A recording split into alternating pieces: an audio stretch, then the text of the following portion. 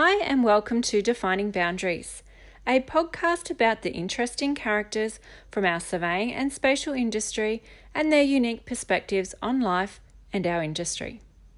I'm Peter Cox and I use my 25 years of contacts as a surveyor and teacher to dig deep into the lives of others. Each fortnight, I delve into the life and times of people from all over the world who share the same profession and passions. Don't forget to subscribe to my channel, like, comment, feel free to share with your friends. Do you have a question about the surveying or spatial industry? Or would you like to join me for a chat? Or would you like to hear from someone in particular? If so, send me a message on LinkedIn or Instagram and we can catch up. This week, I chat to Matthew R. Stansbury, the safety apparel guy, all the way from Seattle, Washington, USA.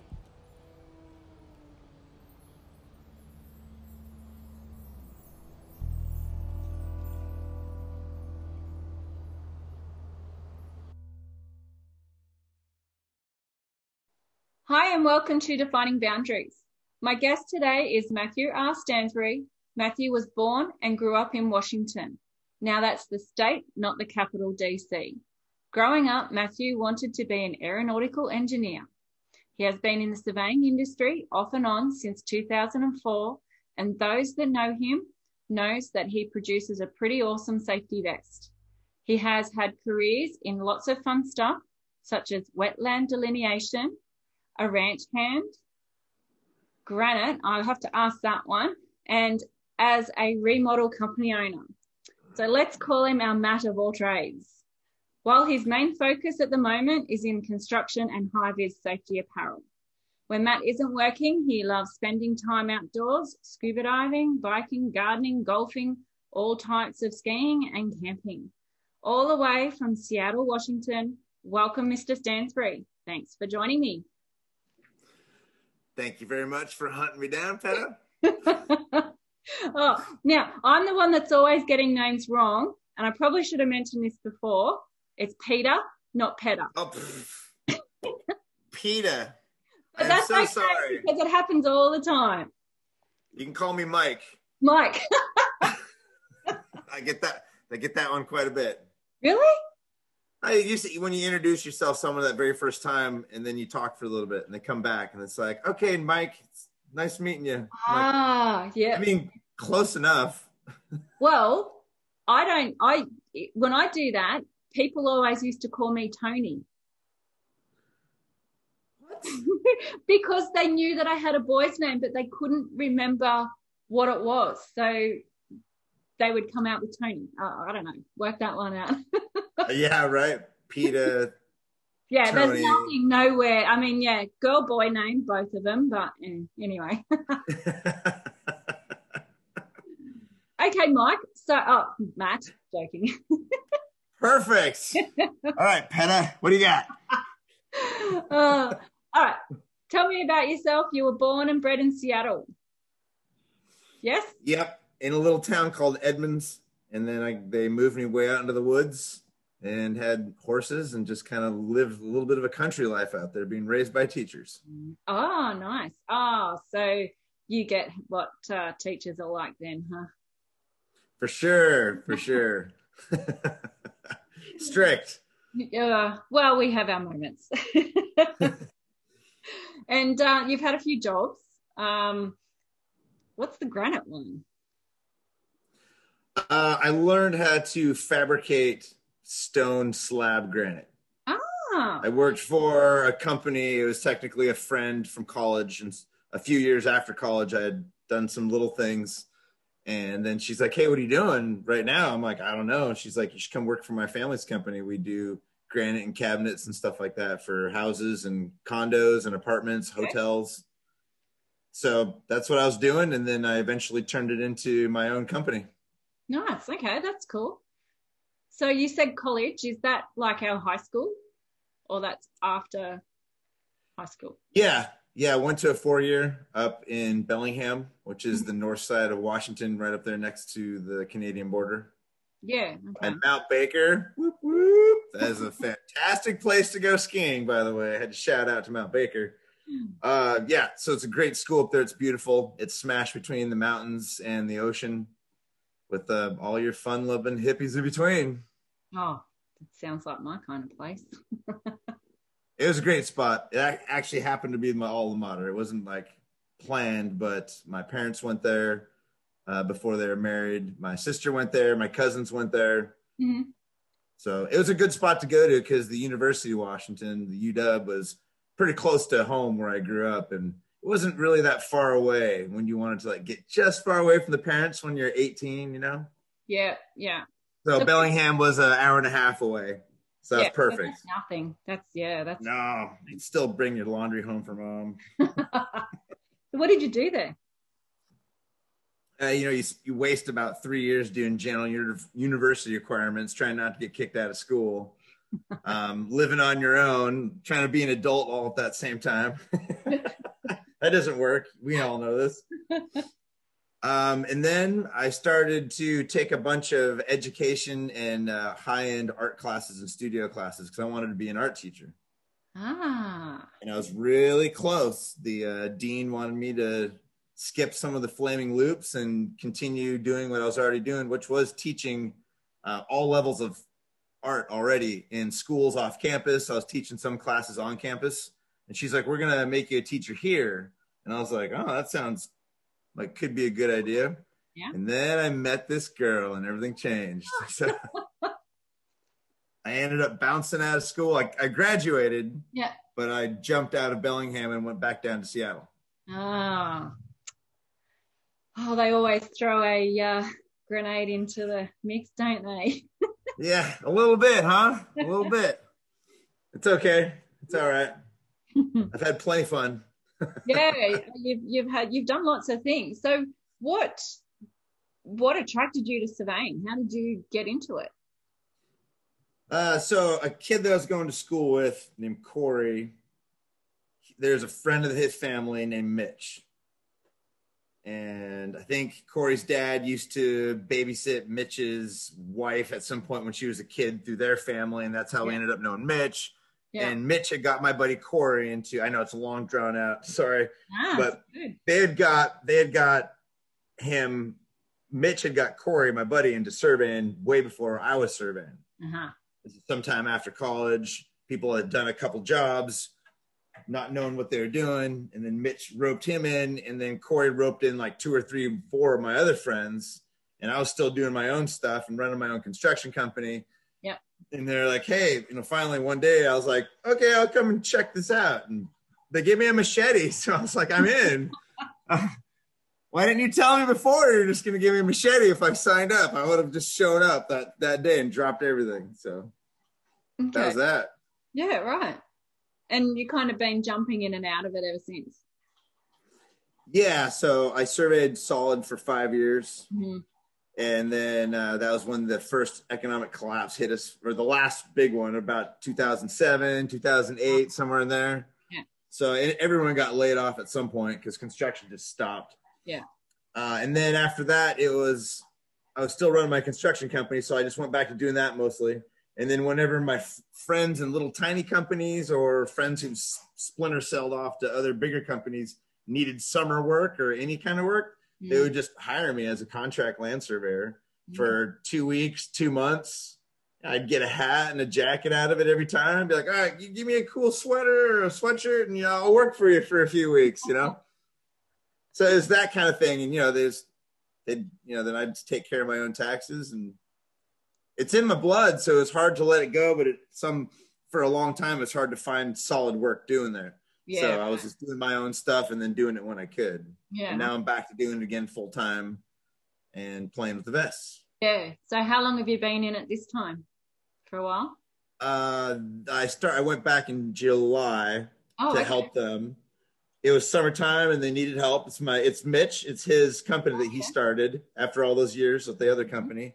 And he's actually retiring now. So he's got one foot out the back door. Yeah. He's sitting in the back office. No one bugs him anymore. I love it. I'm proud of that guy. Way to go. I work for Axis Land Surveying. They brought me in. I've done contract surveying for them off and on for years.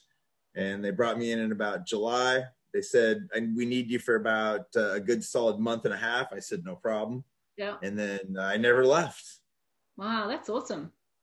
Yeah, so they're like, you should just stay. I said, okay. Nice. Yeah. So have you got any formal qualifications in surveying? Nope. Nope. I have zero school. Yeah, okay. And yeah, does that not seem to matter in America as to what positions? I mean, besides being, the licensed or registered sort of thing, you don't have to do any formal study? You really don't. It depends. I mean, there's 10 ways to get to the same party chief job, or even to the same LS if you want. Yeah, okay. But up here, I mean, it's all regional. All the states are so completely different. They're like different countries sometimes. I've noticed that. So where we are, it's really crazy about safety. Like, we have OSHA, right? But we have a WISHA, which is a Washington OSHA that trumps OSHA. So everyone's got their own kind of funny little standards. Yeah. So when it comes to surveying, just to get someone to survey nowadays, you feel pretty lucky. So you'll take anybody. Okay. Right now, we're getting a lot of people they're calling themselves restaurant refugees. Oh. Because the restaurant industry has taken such a hit from COVID that some of them are putting down the knife and picking up a machete. Yeah. Okay. So we have one of them. Yeah. And he's loving surveying. He's like, what is this? This is amazing. It would be completely different to working in a restaurant, that's for sure. Completely different. Yeah. Here's 20 acres in the woods. Go. Off you go. Down that way. Yeah. If you can chop up veggies, there's a whole bunch of sticker bushes. Go for it. Just a bigger knife. Oh, yeah, because, I mean, the coronavirus in America is like pretty big impact with numbers and stuff. So yep. It would make it difficult for a lot of people with their work and everything. For sure. Yeah. It slowed down for a little bit. Yeah. But it was just because it was the private sector versus the public sector at that point. And the public sector didn't stop. And then the private sector figured out really quick how to work with the CDC and like, okay, what do we got to do? There's too much money pushing us to get stuff done. So if money makes the world go round, it'll work its way through a pandemic. And so there's definitely being in the construction trade that doing surveying. I'm glad I was doing that and not some other stuff, because I feel really bad for the people who lost their jobs. And a lot of those little mom and pop shops, man, they're not going to come back. No, it's pretty sad, isn't it? Yeah, it's really sad. Yeah. I mean, we've been pretty lucky over here. In our industry, all the smaller guys have been going absolutely gangbusters because everybody's at home. They got nowhere to throw their money. They can't go overseas. At some stage we couldn't even travel.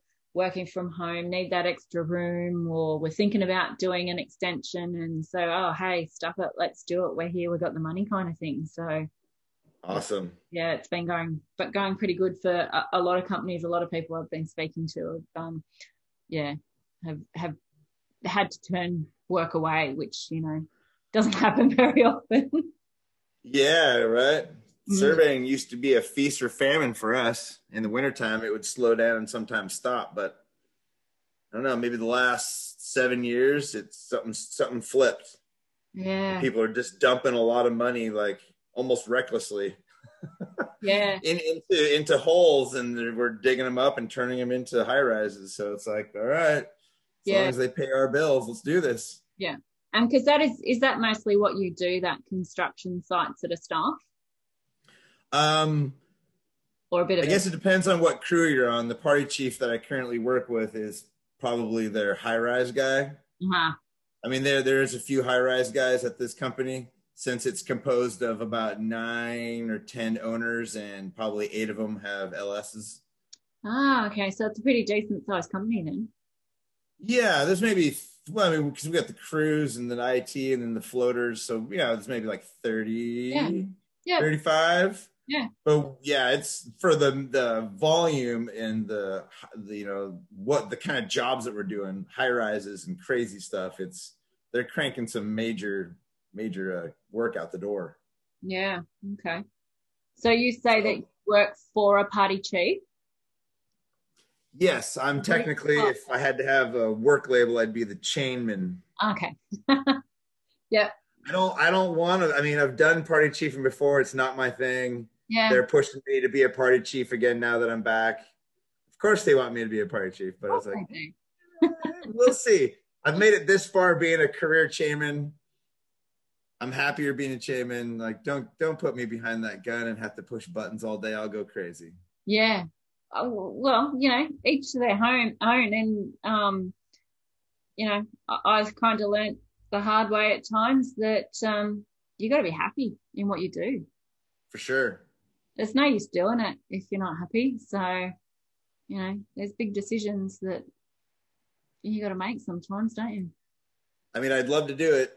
Of course, it pays more. That's the whole thing. Yeah. And anybody they bring in as a chairman, that's part of the deal. You work your way from chairman up to party chief, and then you train the next chairman and until they become party chief. Yeah. And then all you're scrapping for are chairman as labor, and you can always stack chiefs together. You want to be flushed with chiefs. Yeah. Okay. So that's what we're trying to do right now is build it up. Yeah.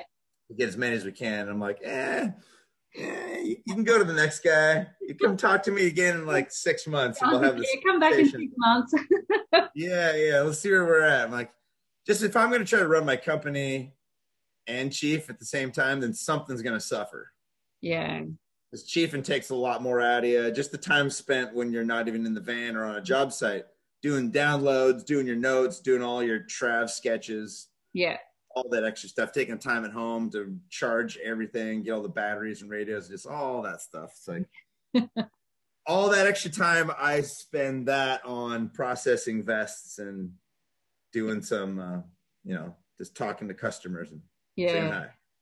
So what made you think of doing vests?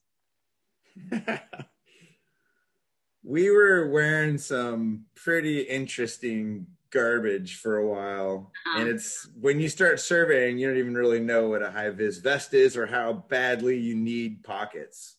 Yeah. For certain things, on any given day, your vest could be 8 to 15 pounds. Wow. And you could have a lot of expensive equipment in your pockets, and it kind of needs to stay there. Yeah. Nothing should be ripping out. So some of the ones that our bosses were buying us, you just wear it. You don't know the difference. You just kind of work with it. Uh-huh. But it took me about 1.5 years, I think, of wearing a vest every day, surveying. And I started just like, this thing is just, it's not even hot orange. It's not even bright. It's like brand new as a rust orange mixed with some weird red. It wasn't ANSI approved, but it was a good heavy duty design. Yeah. So I kind of started Frankensteining some designs together, taking some aspects of some vests and adding them to other aspects, and then kind of tweaking it and adding weird things until I had what I thought was cool. And then I'd show a bunch of surveyors and other people in construction trades and say, tell me what you don't like about it and tell me what you would change. And I kind of collaborated with a bunch of other people's ideas until I had one prototype. And then I made it. And then I sold it to the police chief, who watched me like Frankensteining vests together for months until I had one. And he's like, hey, is that one you've been talking about? He's like, I'm buying that off you right now. That's mine. And at that point, I was like, wow, maybe I should make like 20 at a time or something like that. And then it eventually just turned into a company. Yeah. It was not my plan to turn it into a company. It just happened. And for those that don't really know you, you said make 20 of them. So are you still making them? Oh, no, not anymore. I have lots of help. That would just be crazy. But you did, didn't you, start? Yeah. I couldn't get anybody else locally to even touch them.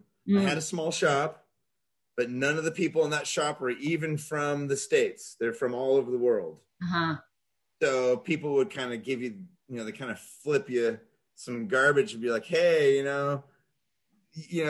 where's my Made in USA label? or why does it say made in China now? It's like, well, when it was made in the USA label, it was being made by people who don't even speak English that live in America. Not, you know, that doesn't matter, but where do you think all their money is going? You know, it's like we live in this weird Walmart mentality of buying super, super cheap garbage and then throwing it away. Yeah. So I'm like, that's not how it works. And then I couldn't get anybody to buy these vests because making them here turned into be like a $200 USD vest, which is a lot. Which, yeah, it's pretty expensive. Yeah, when the other ones are selling for 30. Right? But the ones that sell from 30 are not made in America. Like everything else is not made in America, you know? Some stuff is. But not that much when it comes to textiles. So then I couldn't even get anybody to make them anymore after the economy bust. So I'm like, here we go. So I had a business partner for a little bit, and he's like, listen, I got these contacts all over the world. Let me start, you know, talking to them. And then bam, all of a sudden I had some help overseas doing some small projects. And the same place where Nike and Nordstrom was making their stuff started making my vests, and they had never made a vest before. Okay. But they were really excited because it was something completely new. Yeah. Because they'd been making the same stuff for years. And I guess they were bored. They'd never done high vis. They've never played with Scotch-Lite, 3M striping, reflectivity, xenon testing, ANSI certifications. They never messed with any of that stuff. But then neither did I. So it was a big learning experience. Holy cow. They make it hard for you to figure things out. I was going to say, so there's always, if there's a will, there's a way, huh? Yeah, I guess I'm being just kind of stubborn. Okay, well, that too then. You have to have some sort of a drive. But the good thing is that they're all over the world now, your safety apparel vests. This is true. Yeah. This is true. And not just true. Or construction. They're getting used in other industries or for all different sorts of things. There's some out there that don't have stripes on them that people are wearing for hunting. I have met homicide detectives. I just met a plumber on a job site, on one of my job sites. I saw my dude walk by with my vest. And I was like, hey, can I take your picture? What trade are you? Are you a surveyor? No, I'm a plumber. I'm a union plumber. I'm like, okay, cool. That's a rad vest. He's like, yeah, I love this vest. My buddy bought it for me because he loves this vest. And I was like, I'm the guy who designs it. He's like, wow, can I take your picture? He's like, I got to send this to my buddy. He's not going to believe this. I'm like, whoa. This is too weird. I'm like, I'm trying to get your picture, just put it on the internet, and he wants to take my picture. I'm like, that's just too funny. That is funny. I did see that picture of the plumber with your vest on. Yeah. I know. I chased him all over the job site. You could see I was creeping him from a distance in those from the story. Talking about from the storyline, right? I was like, so I'm like, oh, there's my party chief, and then there's another one. So I'm like, PC. I'm like, oh, there he is. There he is over there. And then I hunted him down. I'm like, there's the plumber. And this guy's probably going, oh, what's this guy doing? Oh, totally. I've had a lot of conversations like that. Yeah. No, it's very cool. It's a very cool vest. I haven't seen one in real life. I've just seen what you do on the internet. Wait, how close are you to Mr. Iping? I'm probably about 45 minutes away. Oh, that's nothing. No, I know it's nothing. But when we work so much, we don't get much time. I'm not driving over there on the weekend just to have a Oh, no. I get it. I'm just thinking out loud because there's been more than one submission from surveyors in Australia for my post that I put about the differences in the pictures. Yeah. So if one of y'all kids from down under end up winning it, then Mr. David's going to have to cough it up because I'm not going to. He's going to have to cough up one of the vests that he has for the winner, and then he and I will figure it out later. Yeah, well, he drives all around Sydney anyway, so, he can just drop it off at Miranda for me. There you go. Yeah, no, he goes all over. But, Good. Yeah, he seems pretty busy. He is, yeah. most definitely. I haven't actually spoken to him this year since we've been back, so I'll have to try and. Didn't you do it? Oh yeah, this year, so we got like a couple, like 16 days into this year. I know it's for those like that are. It is the 17th of January that we're recording this, so not. Oh yeah, it's true. 17th on your time because it's the 16th 16th on my time. Yeah, 16th in Seattle. That's right. Oh wow. This time thing is you think, oh yes, I'll speak to that person. Oh gosh, where do they live? What's their time? When am I going to have to? What's going to suit both of us? That's got to be hard with scheduling with interviews for sure. Yeah. Yes. So some weekends are caught up with doing interviews so that we can kind of catch up with people overseas, not in our time zone. So it's winter over there at the moment. It is. It's hasn't been super cold, but cold enough to snow in the mountains. So I'm happy. Yeah. And what's it like on job sites and stuff if it's snowing and stuff? Do you get much of that happen? Down here near the city, Seattle, Bellevue, those areas, it's pretty low. So it's rare that you'll get too much snow. You might get a dusting. Yeah, okay. But you won't get like heavy snow. But most of the job sites right now are just mud holes. Just because it's been raining a lot. Yeah. Just means snow in the mountains. Once again, people complain all the day. Well, it won't stop raining. This sucks. I'm just thinking, that's like another 1.5 feet of snow in the mountains. Nice. I'm happy. Yep. I'd be happy with that as well. So we talked about like, you being a party chief and in your state and everything of the different ways of doing stuff. Why is it different in every state when it comes to the way you can be a surveyor or, it's really, really different. I don't know. It's in Australia, we might have a slightly different process, but you do vocational education, which is, get your diploma and you become a survey technician, or you go to university, you become a graduate surveyor. And then if you want to, you do your board examinations, whatever state you are, and you become registered or licensed. Whereas, I don't know, in the different states, it just seems really different. I'm still trying to get my head around how it all works over there. Yeah, I don't know. It seems like it's where the money is at. If there's more money in an area, there's a good chance that the kids might be going to a university or a technical college. Yeah. Mostly around here, the survey schools are in technical colleges. Yeah, okay. And if you get out of areas where there's no money, then it won't be like that at all. And then even though I grew up in an area where I could have gone to a technical college, I went to a different 4-year college up north because I was trying to do something different. Yeah. And then ended up surveying later. But anybody who wants to learn how to survey, any of these companies will take you on green, like the restaurant refugee. Yeah. Just train you up as a chairman, and if you have interest, then they'll train you to be a party chief. And if you're good enough, then you can take your LSIT. Yeah. If you pass your LSIT test, then you'll take your LS test, and if you pass that, then you have a license.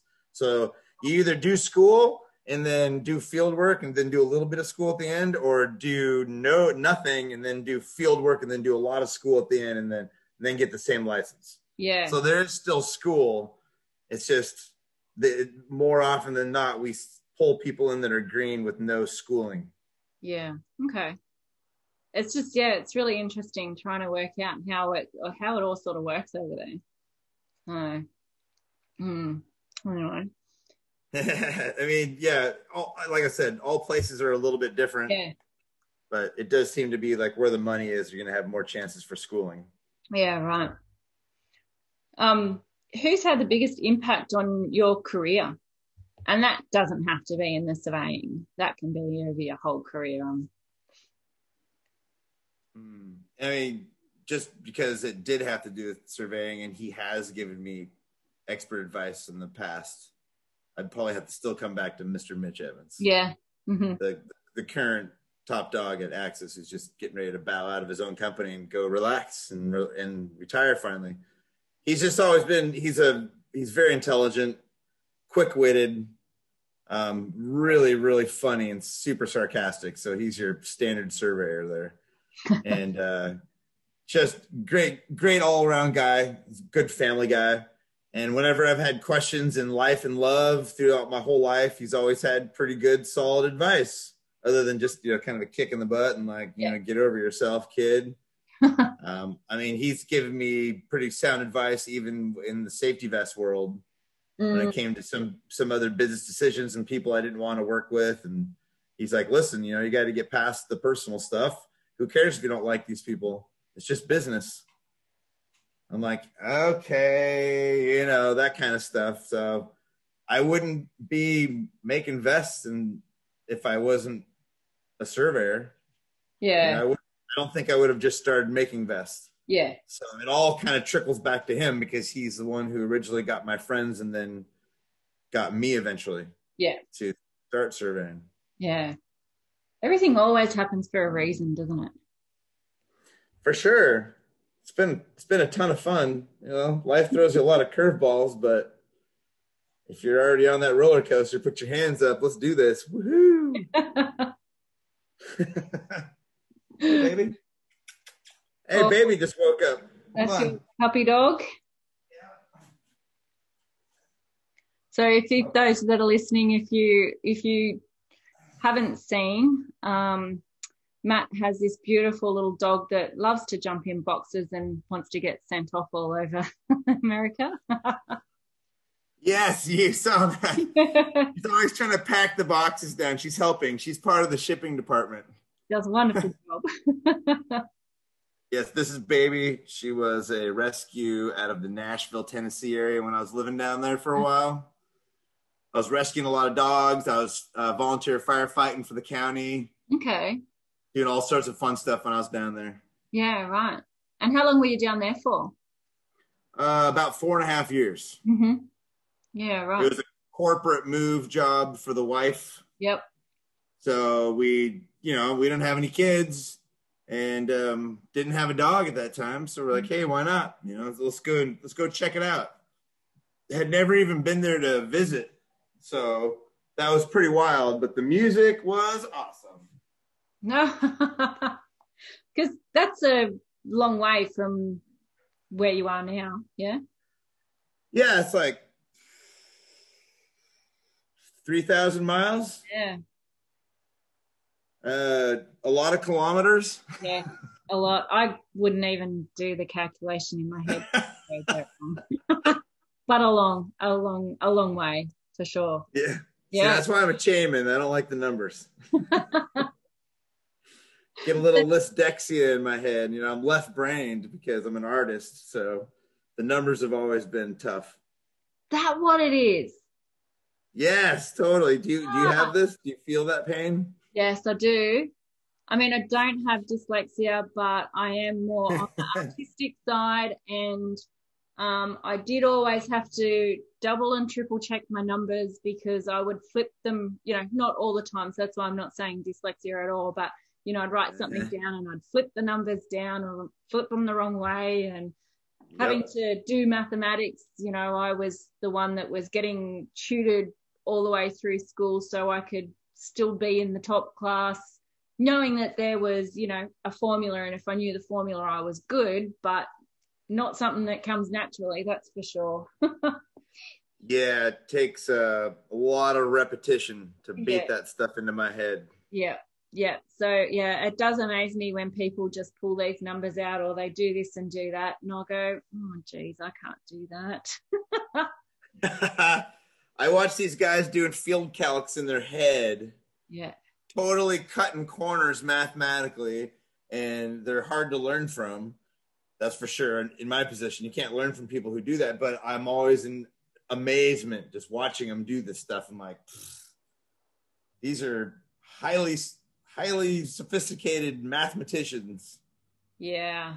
I think I struggle with that as well.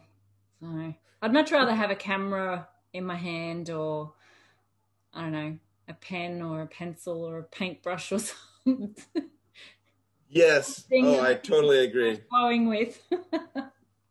I totally agree. That's awesome. Oh, so you're a painter, huh? I like that. Oh yeah, in my spare time I do bits and pieces. What kind of paint? Like what kind of acrylics, oil? Mainly just acrylics, just because it's easy. Yeah. Oh no, I Just like to totally. have a bit of flow happen. I just get that flow out of me.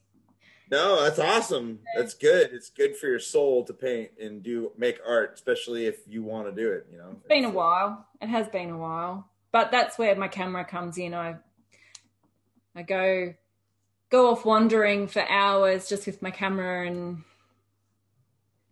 take photos that sit on my hard drive of my computer. Yeah, right. Isn't that funny? It's like how many photos have you taken and how many have you actually gone back and looked at? Yeah. Yeah. Pretty Should much. make some coffee table books. Well, that was something I was, I thought I could that's a kind of book I could do, but yeah, I don't know. I have lots of things going around in my head at the moment. Yeah. Well, just write them down and check them off. I know. Yeah, most definitely. Anyway, back to you. Uh-oh. Not me. Uh, I'm interviewing the interviewer. Oh, I had The that. Matt Stansbury. Welcome to the Matt Stansbury Show. My friend from down under, PETA, is here to tell us about her show, Defining Boundaries. Oh, Matt, thanks for having me. Yeah, great. I'm glad I had to hunt you down. She's kind of shy and she doesn't like doing interviews. No, don't like talking to people at all. Oh, Perfect. let's get back to surveying, huh? All right. What is the worst thing that has happened to you while you've been surveying? Worst thing. Mm. There was a day I would say it wasn't horrible really because I'm used to it, but it was embarrassing because I bounced a machete off of my kneecap and had to go to the hospital. Ooh. Yeah, I wasn't too excited about that. It was the end of the day and we had been in swamps and all the trees and everything is covered in green slime. Ugh. And our rain gear is covered in green slime, your gloves, your hands are so tired from swinging the machete all day long. Uh-huh. And I was switching back and forth between left and right-handed. And there was just a slight glance and that machete came back at me and I felt it hit my knee and the machete just took off into the woods. Oh, no. So I go and I find the machete and I come back and I start chopping again. Then my knee started feeling really warm. And I sat down. I'm like, all right, let's see what's going on here. And then I saw this split that was in my rain gear. I was like, huh. So I kind of like opened the rain gear a little bit. I see a split right through my pants. I'm like, uh-oh. I opened that one. Then I see a big split in my kneecap. And I'm like, dang it. So I'm like looking around. I'm like, it's so swampy and just there's so much gross dirt and mud everywhere here. I was like, this is not a clean site. There's a good chance there's probably something in my knee. Mm-hmm. And I might have hit the bone. It's like, dang it. Like, radio to the chief. I'm like, sorry, man, I got to go to the hospital. Called my mom because we were right around the corner. I'm like, hey, where's the nearest hospital to your house? Oh, and she was freaking. I'm like, I'm just curious. The nearest one to your house, what's the nearest hospital? She's like, oh, it's this one over here. I'm like, all right, thanks. She's like, why? What'd you do? I'm like, don't worry about it. It's fine. Just a couple little stitches. It didn't even really bleed. How many? I was mostly embarrassed. How many stitches? 2? 12. 12. Just a couple. Well, I mean, they're tiny little things that just they dissolved, looked like ants. They weren't even real. So now but that was embarrassing. It was embarrassing. It was the only time I've injured myself. Well, no, that's not true. Let's see here. I rolled my ankles pretty good one time surveying, and that took me out of work for a month. Oh, really? Yeah, I really mangled my ankle. It should have broke. The bones didn't break. It just kind of shredded everything else. Oh. That wasn't so You've got good. to be more careful. Eh. I mean, you give someone a machete, you let them run around in the woods. What's going to happen? Hmm. And bees' nests too. Those are always fun. Oh, I remember taking some students to a baseline where they had to do measurements and calibrations and all that sort of stuff for the instruments. And right up the other end, there was this house because it was in a park right next to a whole heap of backyards of houses. And there was this bee's nest. And we got up the other end, and all these bees started buzzing around. And one kid went, I'm allergic to bees. And I'm like, go. Just go. Good timing. Yeah, Yeah. run. Yeah. Run. Get out of here now. So Not yeah, the best. no, definitely not. Definitely not. The other one, I guess, would be I've been kicked off a job site before. It happens. What did you do? I was just, maybe the urinal was backed up and busy, and maybe you're doing a topo along some trees somewhere, and maybe you just decided to go to the bathroom out in the woods like an animal, like you should be able to. And maybe they had cameras out there because they were paranoid already. And maybe they caught you on camera. Came into work on Monday to that job site, and I got pulled aside, and then I got pulled aside with another guy, which I'd never seen before. And I was like, what's going on here? Then all of a sudden they play some audio back of him floating on a boat on the weekend talking about the job site, which he signed non-disclosures to be on this job site. Oh. And so he's like, and they're like, bam, you're fired. And I was like, I start laughing. I'm like, wait, what am I doing here? And all of a sudden they show me this short little video clip. I'm like, oh, yep, that's totally not me. And then I turn around and smile at the camera and like wave. Yep, that's me. They're like, you're fired off this job site. I'm like, oh, bummer. Bugger. It was no big deal, though. I mean, it just happens. The boss didn't care. The boss is like, I think it's a surveyor thing. It's going to happen sooner or later. If you got to go, don't you? Yeah, and usually where we're at, they don't have bathrooms, so you're running around all over the place, cutting through people's backyards, trying to not get in trouble. That's just real talk. Some people don't like talking about that, but it happens. No, it happens. The funny thing about that job site, do you know whose job site that was? Whose? Jeff Bezos.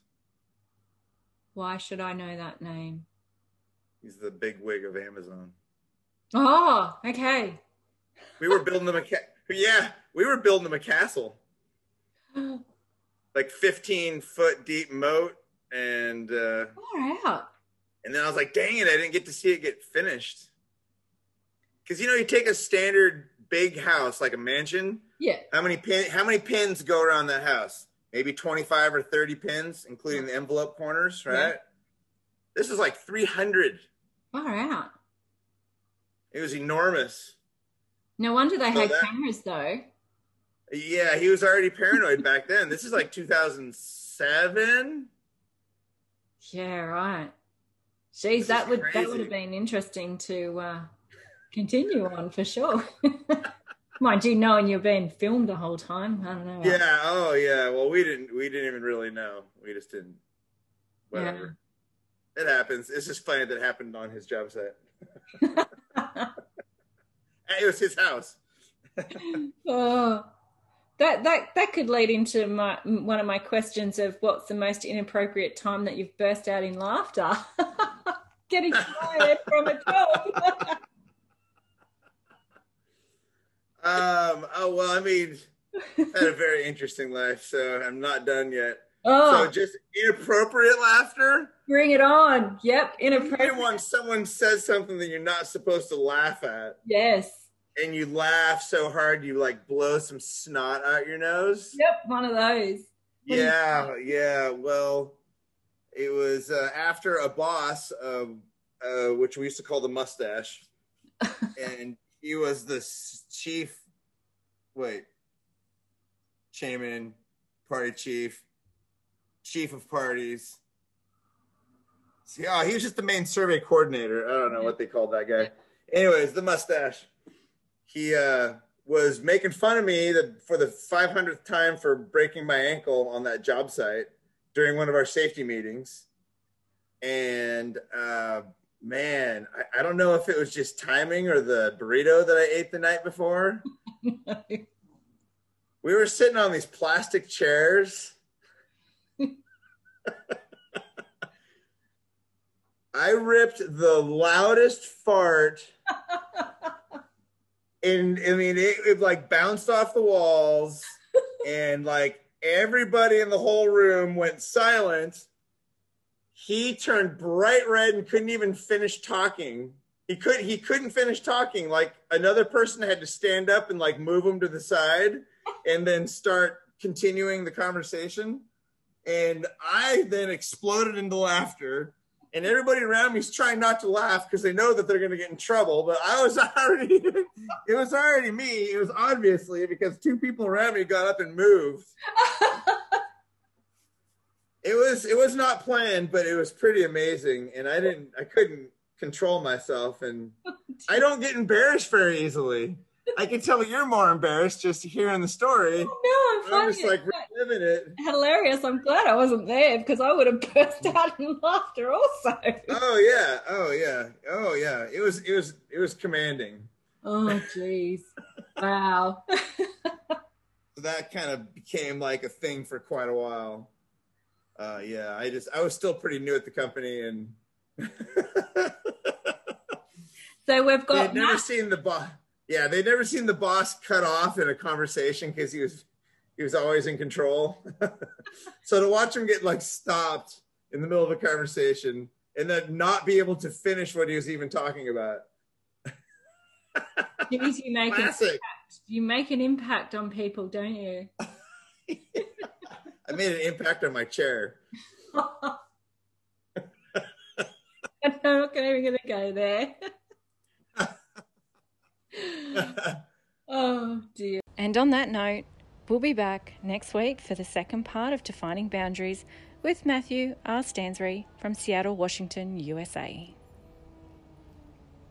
Defining Boundaries with Peter Cox.